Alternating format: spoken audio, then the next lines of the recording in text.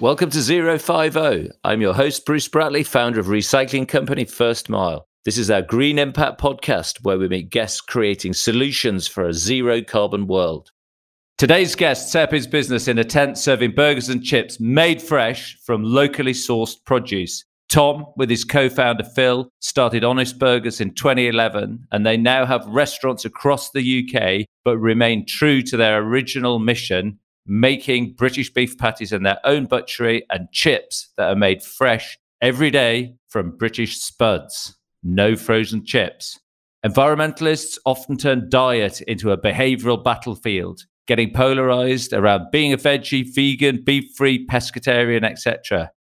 Tom and Phil at Honest are on a mission to create more honest experiences, and I'm delighted to welcome Tom to the show to talk about cooking, food miles, sustainable produce, and good old British farming. Welcome to 050, Tom, and thanks for coming on the show. Thank you for having me, Bruce. Yeah, I want to caveat, I might sound a bit nasally because I've got a stinking head cold, but yeah, thanks for having me on board.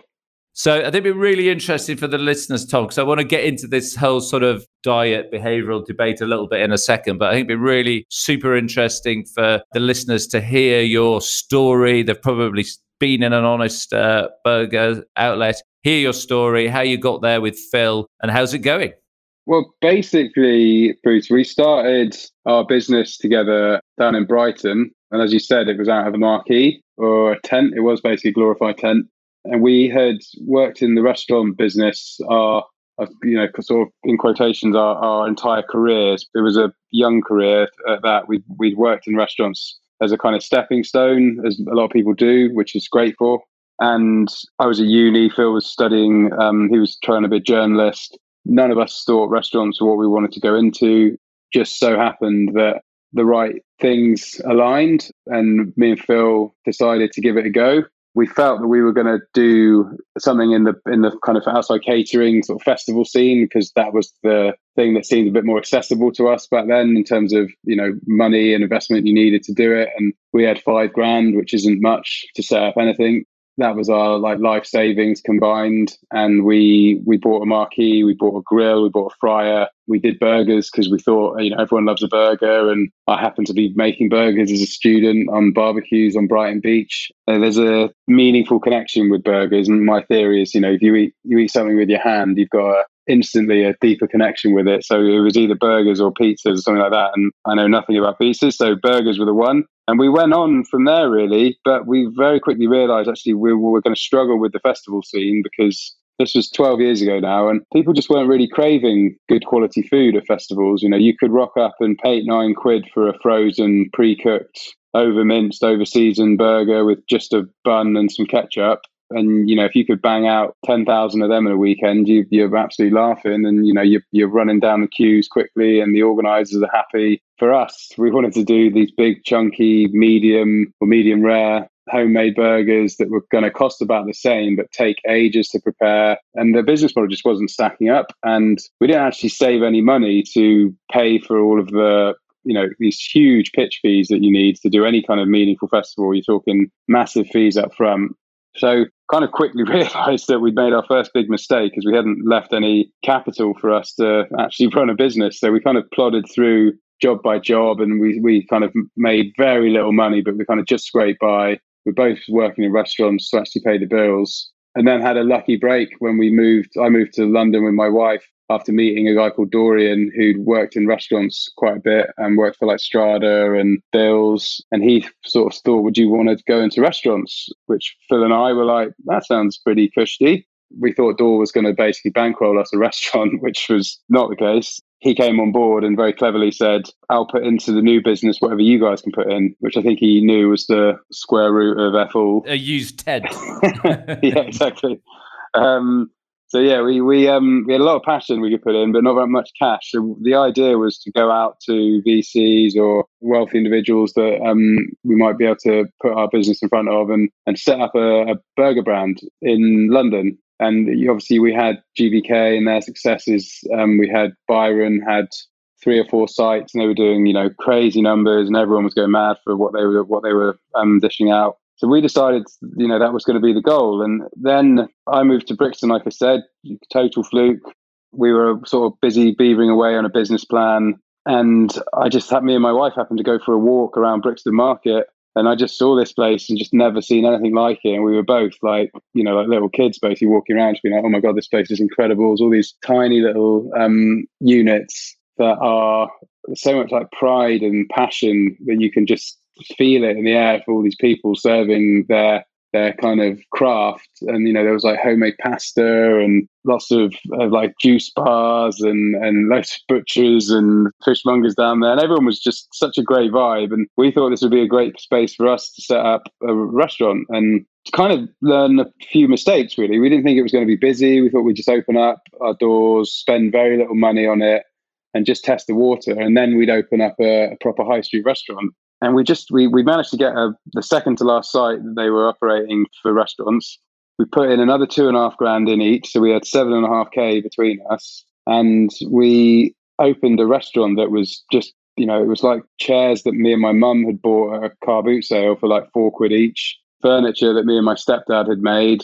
All the handyman DIY stuff was me, Dora, and Phil, which is not recommended when none of us are all that handy. And we opened our doors and it was just completely bonkers. Like the people just started flocking in from all parts of Southeast London and Southwest London. And it was just, day after day, it's getting busier and busier and busier. And then the press started coming in, and then we had Jay Rayner, and then we had Marina O'Loughlin, and then Grace Dent. And then, you name it, everyone was coming down, trying our food and just giving us the most incredible write-ups, except A.A. Gill. He absolutely hated us.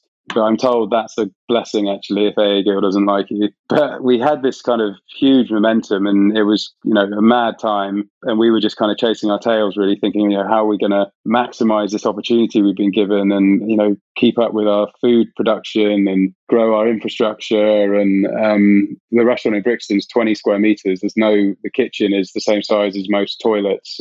The whole restaurant is the same size as most toilets. We had to really think about what kind of business we were going to grow and how we were going to grow and if we could grow it. And we did, and we did a pretty good job of it, I think. And we managed to invest in the right places. And now we've got a business that we've grown to 45 restaurants around the country. We've got a big infrastructure in our prep kitchen. We've got our own butchery. We actually make more from scratch now than we did even back then because of the addition of our butchery and a lot of other stuff we brought in-house. So yeah, we're trying to do things differently and, work with real food, which is my kind of passion. Phil's very much the kind of people and the ops side, and I'm very much the food side. But yeah, that's us. That's Honest in a kind of nutshell.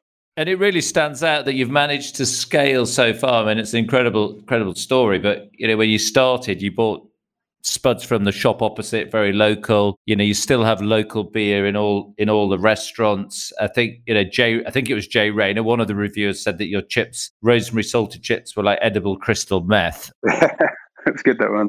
I think you still make the chips. All chips are all still made fresh, and I guess that sort of local, minimizing food miles and that very local approach to rather than going, we can get a really good deal on our own brand beer or beer that's, from a big brewer. You're going, actually, we'll go through all the hassle and the pain of sourcing it locally from local breweries. And is it more complicated to run the business like that, or is it actually you finding you can do it in your stride now?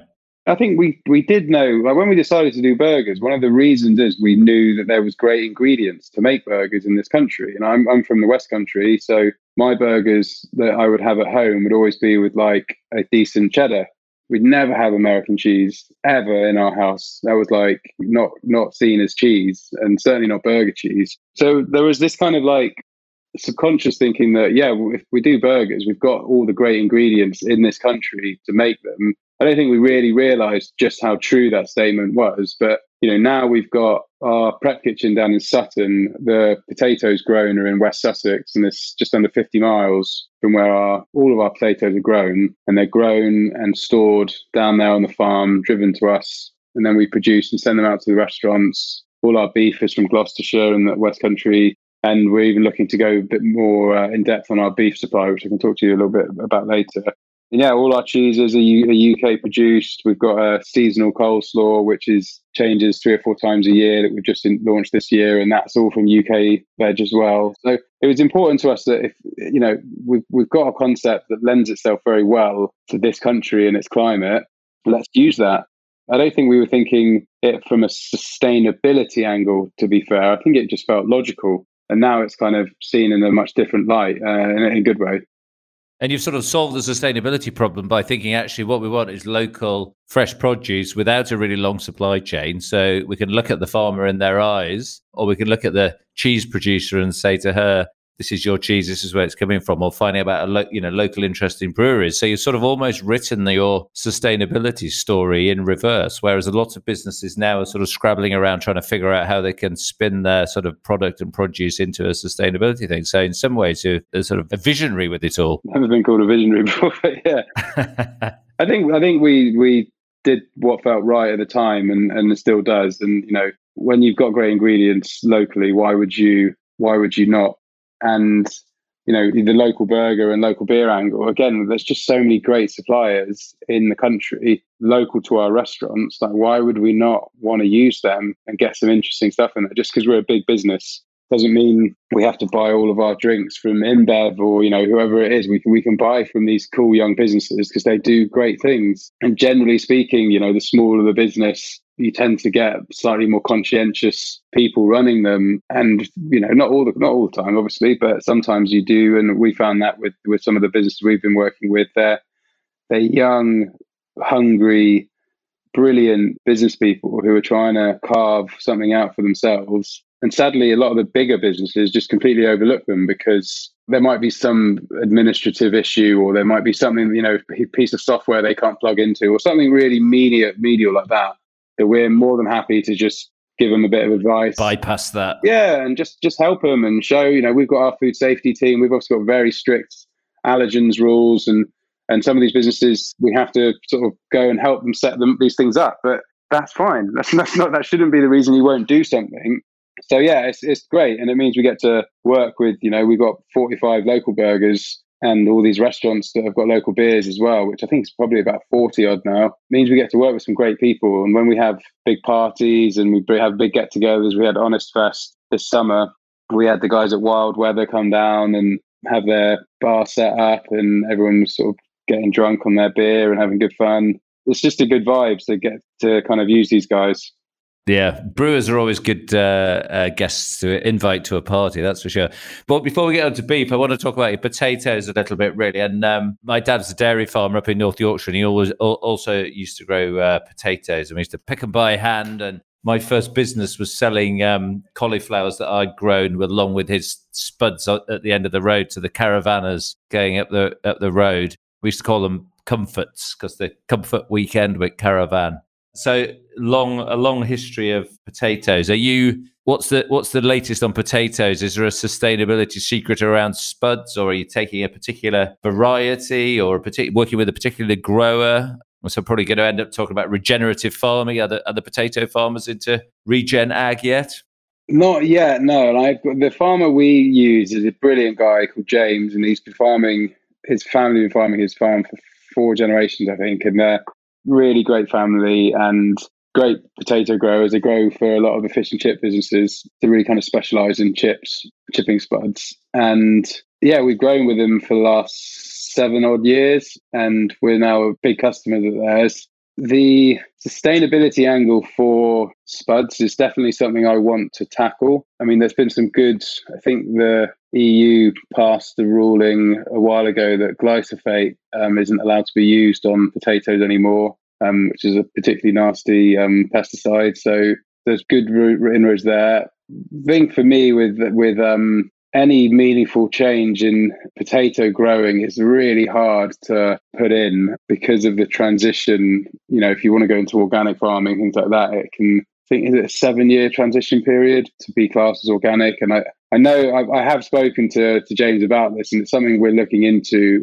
But as you said prior to that, beef is where the majority of my focus has been on, because it's just a bigger prize really, and a much bigger output for us. But James is good in terms of he's very hot on his hedgerows and keeping them pretty much undisturbed so that they can be a real good habitat for all the biodiversity that kind of feeds off them and feeds off the areas of the fields. And also he does plant some wildflowers on the borders of his potatoes fields as well for the insect population. So he's definitely ahead of most potato farmers, but there's room for improvement, and we will tackle that one eventually. It's just, like I said, beef is the elephant in the room at the moment. Yeah, the big challenge with potatoes in the south is just blight, really, and when it gets into the potato and rots it from the inside out, and that's a real challenge. We'll run out of time talking about potatoes. So beef, and in the introduction, it frustrates me enormously that the environmentalists attacking each other about who's the veggie or the vegan or pescatarian, when we should really be looking at the sustainability of food and where it comes from and giving people a choice to eat what they want. So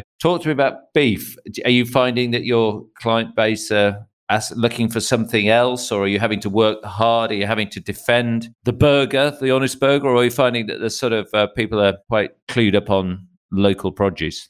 It's such a minefield. It really is. And I think that's the biggest hurdle that we're ever going to try and overcome here. It's just quite how impossible it is for people to interpret. And, even everything that's going on right now up in Glasgow, I was listening to Radio 4 the other day, and apparently bamboo is incredibly bad for the planet. And I've got so many products in my toiletry cupboard that are just praising the use of bamboo and how brilliant it is compared to this and other. And then there was a whole piece on the fact that it's actually terrible for the environment. And it's really difficult. And for me as a business owner, I want to do the best we can, and I want to leave the planet in a better way than we found it. And I think that's what we've all got this responsibility now, and we can't just bury our head in the sand. And beef is a big problem in the world. There's no disputing that.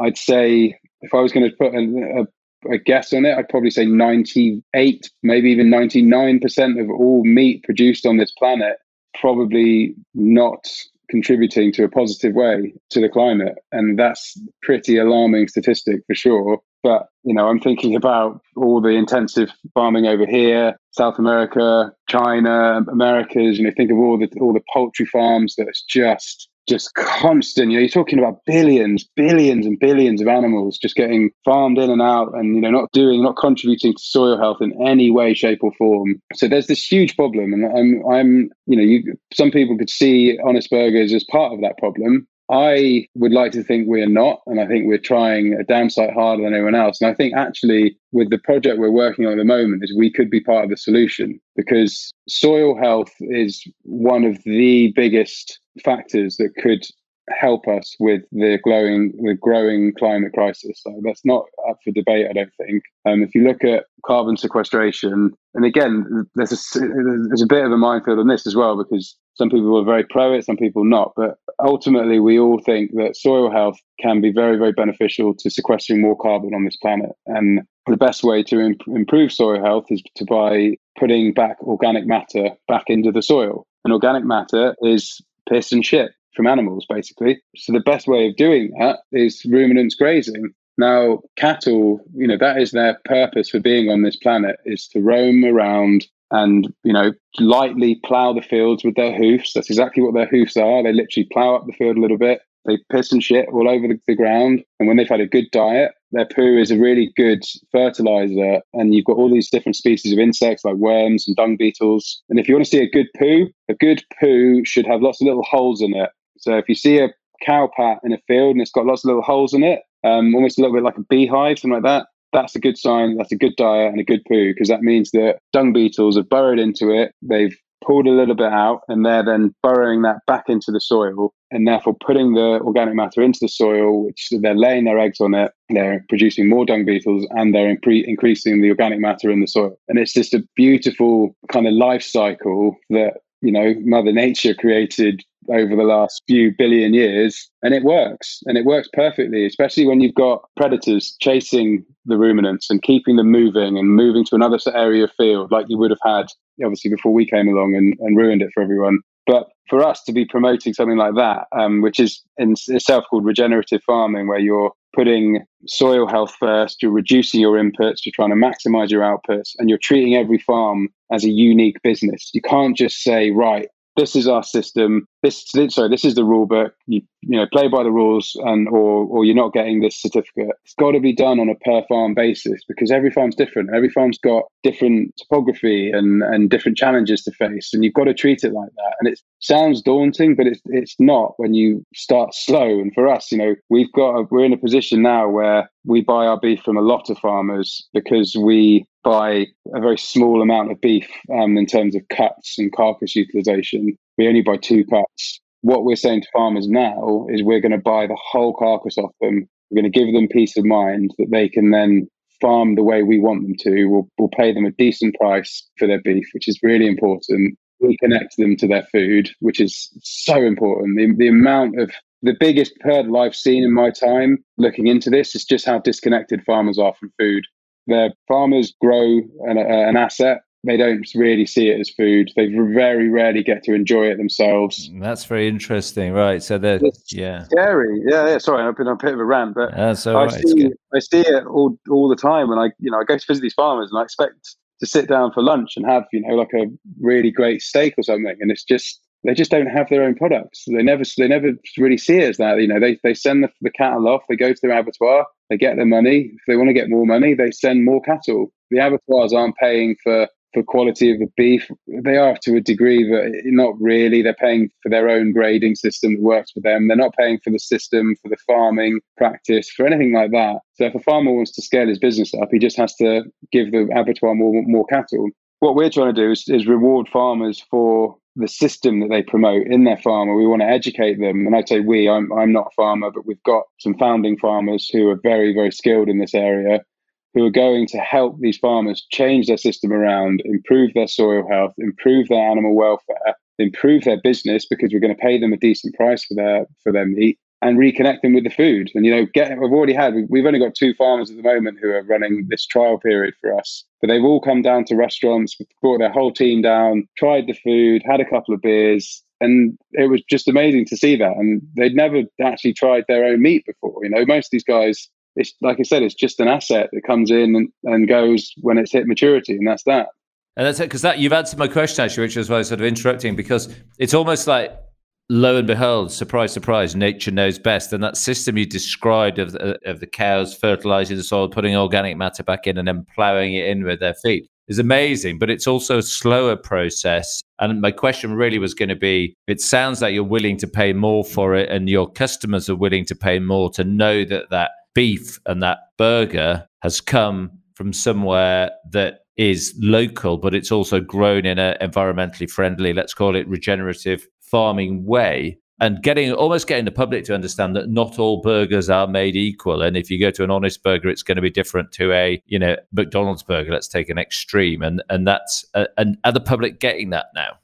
I think so. I mean, if you look at any meat climate article in the paper, it's almost always a picture of a burger when they're talking about meat tax or the impact of meat on the environment. So I think it's, customers know that what they're about to face. A lot of people just not rightfully, but are understandably just burying their head in the sand. I'm motivated to know this more than most because I know that I'm part of the problem now, and I don't want to be part of the problem. I want to be part of the solution. But even I found it really difficult at times to just know what's fact and what's fiction. And, a lot of it is gut and a lot of it's logic. And a lot of it, like you said, is we're just trying to do what Mother Nature's done for billions of years. And I don't think you can argue with that. And I think there is, human beings are on this planet. We have drastically changed the outlook of this planet forever. We've messed the balance of things. We need to therefore try and rebalance these things. And, for me, I see regenerative farming as a way to rebalance, where you've got cattle who are incredibly well looked after by the farmer who genuinely cares for these animals. I think a lot of activists can think farmers are somehow, quite evil people or something. They're not at all. They're genuinely caring for these animals. They're looking after them for, 2 years, sometimes more. They're feeding them, they're caring for them, they're checking on their health, they're, looking after them. And then the animal goes off and it has one bad day in its life, which is, the end of the final day. But up to that, in the terms of what a natural system, I think that cow has had a pretty damn good existence, and it's done its part for the planet, for the soil health, and it's provided incredibly nutritionally dense food for hundreds of people to enjoy. And I think that's an important angle here, is cattle are a big source of nutrients, and especially grass-fed and well-managed cattle are really loaded with good nutrients. I think a lot of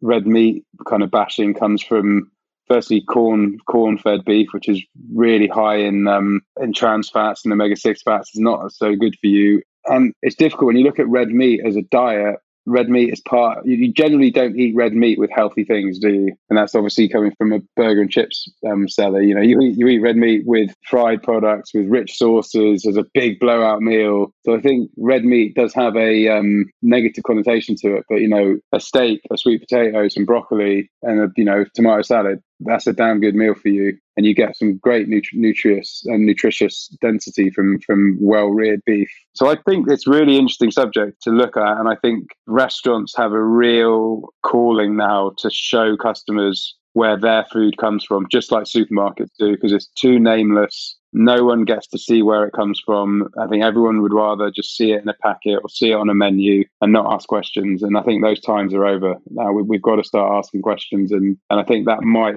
push people to have a better, more conscientious diet. Yeah, just this sort of idea, I think knowing where it came from is the key thing, because it's just the case of, a mega long supply chain with animals that have been brought up on soy in a feedlot somewhere versus something that, is grown down the road and grass fed. I think it's just incredible what you're doing around that whole agenda. And would you say that sustainability was always there, or do you think it's something that you've sort of had to get into or wanted to get into sort of in the sort of later on in the history of Honest Burgers? Yeah, I think, if I'm being completely honest with you, Bruce, I probably didn't even know what the word sustainability meant when we set up Honest Burgers.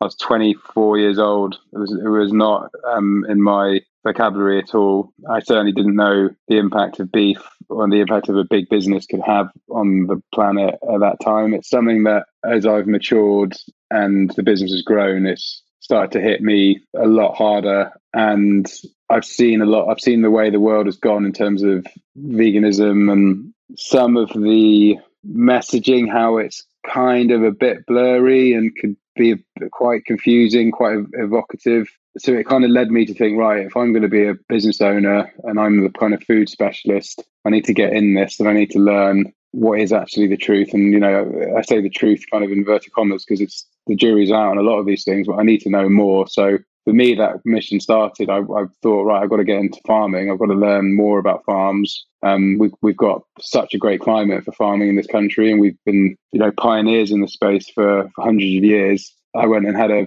few meetings with the NFU, and I went to a few conferences and eventually met a farmer that genuinely inspired me. Like, I really felt when I was listening to him, these conferences are not normally that exciting, but this one was truly brilliant. And guy called was this Groundswell? No, this was just a small conference at the NFU at their head office in London, and it was a conference put on to. They invited a lot of the Oxbridge students to come along and basically have a bit of a debate about climate change with some very clued up scientists who were incredibly intelligent, and I was struggling to keep up with them, to be honest with you. But then James was a farmer from Shropshire, who's a beef farmer. He sat up in his tweed blazer and said his piece, and I was just like, that's incredible. Like that is the most logical, sensical thing I've ever seen in my whole life. I want in. And then we went up and, had a chat with him and just said, I think it's brilliant. I'm from Honest Burgers. Can I come see your farm, basically? And went up to see him a couple of weeks later, and we got on really well. And a mate of his, another guy called James, who's a consultant farmer, we sat down, we had a chat. They put on a terrible lunch for me. They're definitely not chefs, but and then we got on really well, and now we've got 3 farmers. A chap called Alistair, he's a sheep farmer and also does a lot of consultancy work, and they're turning into leaders of this movement, and they're our founding farmers. And as a result of a couple of years worth of work with them, we've now got 2 farmers that are supplying us with beef at the moment. It is an unannounced trial, so probably not great to be announcing it on a podcast, but it's an unannounced trial at the moment in 3 sites where we're just testing the ops, testing the process, testing the quality, testing everything we can basically. But we've done it for 8 weeks now, and it's gone really well, and we're looking to roll it out next year and get a bit more public with it. Amazing. And so what does success look like? I mean, would you be working with hundreds of farmers, or are you trying to limit the number of farmers? So this is the beauty for us, is right now we would be buying our beef and our current carcass utilization off something like 250 to 300 farms, because we're buying such a small amount of beef on the carcass. What we're doing with it's not insurmountable, but it's difficult. Just like for McDonald's, who buy off 20,000 farmers, for them to convert them to a better agricultural system is going to take forever, and it probably may never have a meaningful impact, because it's a really serious undertaking. So that was the first point we wanted to tackle, is right, how can we buy more beef off these guys, give them more security on their system, so they're not having to worry about carcass balance or anything like that, which farmers just don't deal with.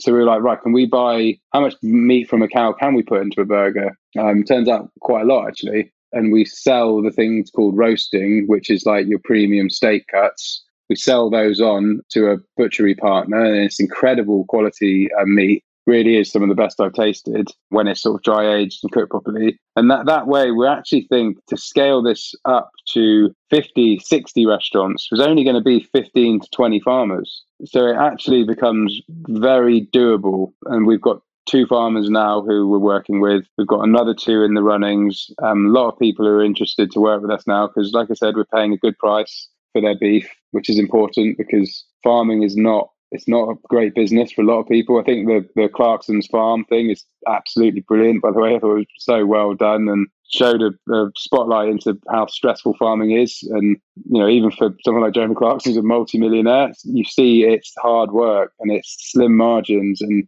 it's so dependent on subsidies. Like, we want to show that we can give these guys good price for their beef and can reconnect them to their supply chain. Because if we can sort out our food system, I genuinely think that we can sort out the mess we're in. Because I think. And what would you like listeners to do differently to help you succeed with that? Do they need to act in a different way? Yeah, I think we all do. We need to ask more questions. And we know if you buy a sandwich that's got 3 species in it and it costs you £2.50, you should ask yourself some questions.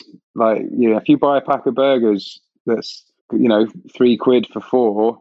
Then that's totally cool. I know it's a very privileged thing to say, you can spend, good money on good meat. Not all of us can, but if you can, and if you want to, then try harder, find people that are trying their best and who are working harder on their supply chain. There's some amazing butcheries in this country that are promoting and working with small independent farmers who are trying to do better. I think it's about time we celebrate those people instead of trying to villainize them, because in my humble opinion, we need ruminants grazing in this country to affect health and soil. And, if animal welfare is what you're after, then arable systems are better, but they're not perfect. And if we're looking at biodiversity, arable systems can be pretty damning compared to a regenerative farmed herd of cattle. So it's damn complicated, but I'd recommend trying to learn a bit about it, because we all need to do our bit if we're going to try and understand this growing problem. Brilliant. And 2050, we're meant to be carbon net zero in the UK, hopefully across the world. You'll be wiser, older. What advice would you give yourself looking back? Pat on the back, or shit, we could have done this differently? I'm quite critical of myself, so I think I'll always be saying, shit, you could have done more. But I think that's a good place to be. Never want to sit there and pat yourself on the back, because I think if you do that, you probably could have always tried a bit harder. I'm hopeful we can be a bit of a spotlight and a bit of a voice for change in this area, because we're a relatively big business now and we've got a lot of customers, and we can educate these guys and show them that you can eat good, proper food from locally sourced, passionate farmers who are trying to make a difference. And a lot of it is about honesty, and you've got a great name for the business for that, and really having an honest look at yourself. Exactly. We're calling it honest farming, Bruce. So that's our Perfect. That's our brand. You heard it here first on 050. Yeah. Podcasts or books that you'd like to recommend to the listeners? Are you a podcast listener or a book reader? I am actually, yeah. I've listened to a few podcasts on this, and there's a few documentaries as well. They're great, and there's some brilliant books out there. There's a book by Isabella Tree called Rewilding that I found really, really insightful about biodiversity. That's a really good one to understand, like the importance of a natural system and just how clever and brilliant and incredible nature can be if you just let her do her thing. There's a book, I've completely forgotten the name now, by James Rebanks. My mind's gone completely blank. The Life of a Hill Farmer. Yeah, that's the one. A really emotional book. Yeah, it's great. But great as well. I think everyone's who's read that. And there's some great documentaries out there on, I think it's called Kiss the Earth is a good one.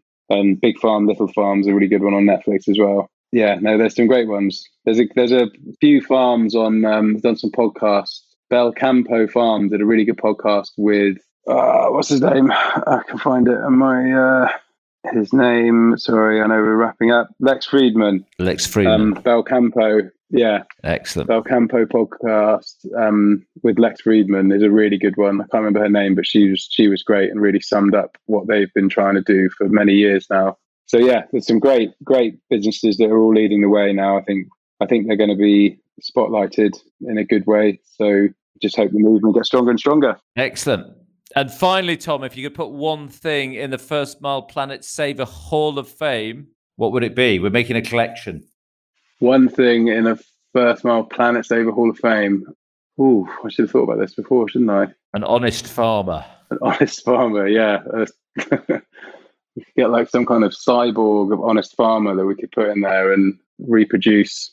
He could go forth and spread the word. What about I like a cyborg regenerative farmer. Maybe. What about just a really good bucket of fertile soil? Excellent. That's fantastic. A really good bucket of fertile soil with embedded carbon. Tom, it's been absolutely brilliant having you on the show. I really like the bit of advice around if you pick up a sandwich and it's got 3 species in it, you should think about where it's come from and what you're about to eat. It's been brilliant having you on 050. Before we wrap up, can you just tell the listeners where they will find Honest Burgers, website, where your restaurants are? Yeah, sure.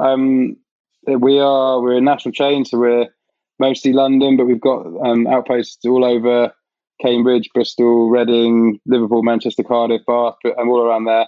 Not Bath, actually, as a slip. We will have one in Bath soon. Our website is honestburgers.co.uk and our social media handle is also Honest Burgers. And we recently just joined TikTok. So yeah, we're on all the platforms. And yeah, that's me. Brilliant. Tom, it's been an absolute pleasure. Thanks so much for coming on the show. Nice one. Cheers, Bruce. Thanks for having me. I'm Bruce Spratley, and you've been listening to 050, where we meet remarkable people creating solutions for a zero-carbon world. Keep listening to all episodes on Spotify, Apple, or wherever you get your podcasts. 050.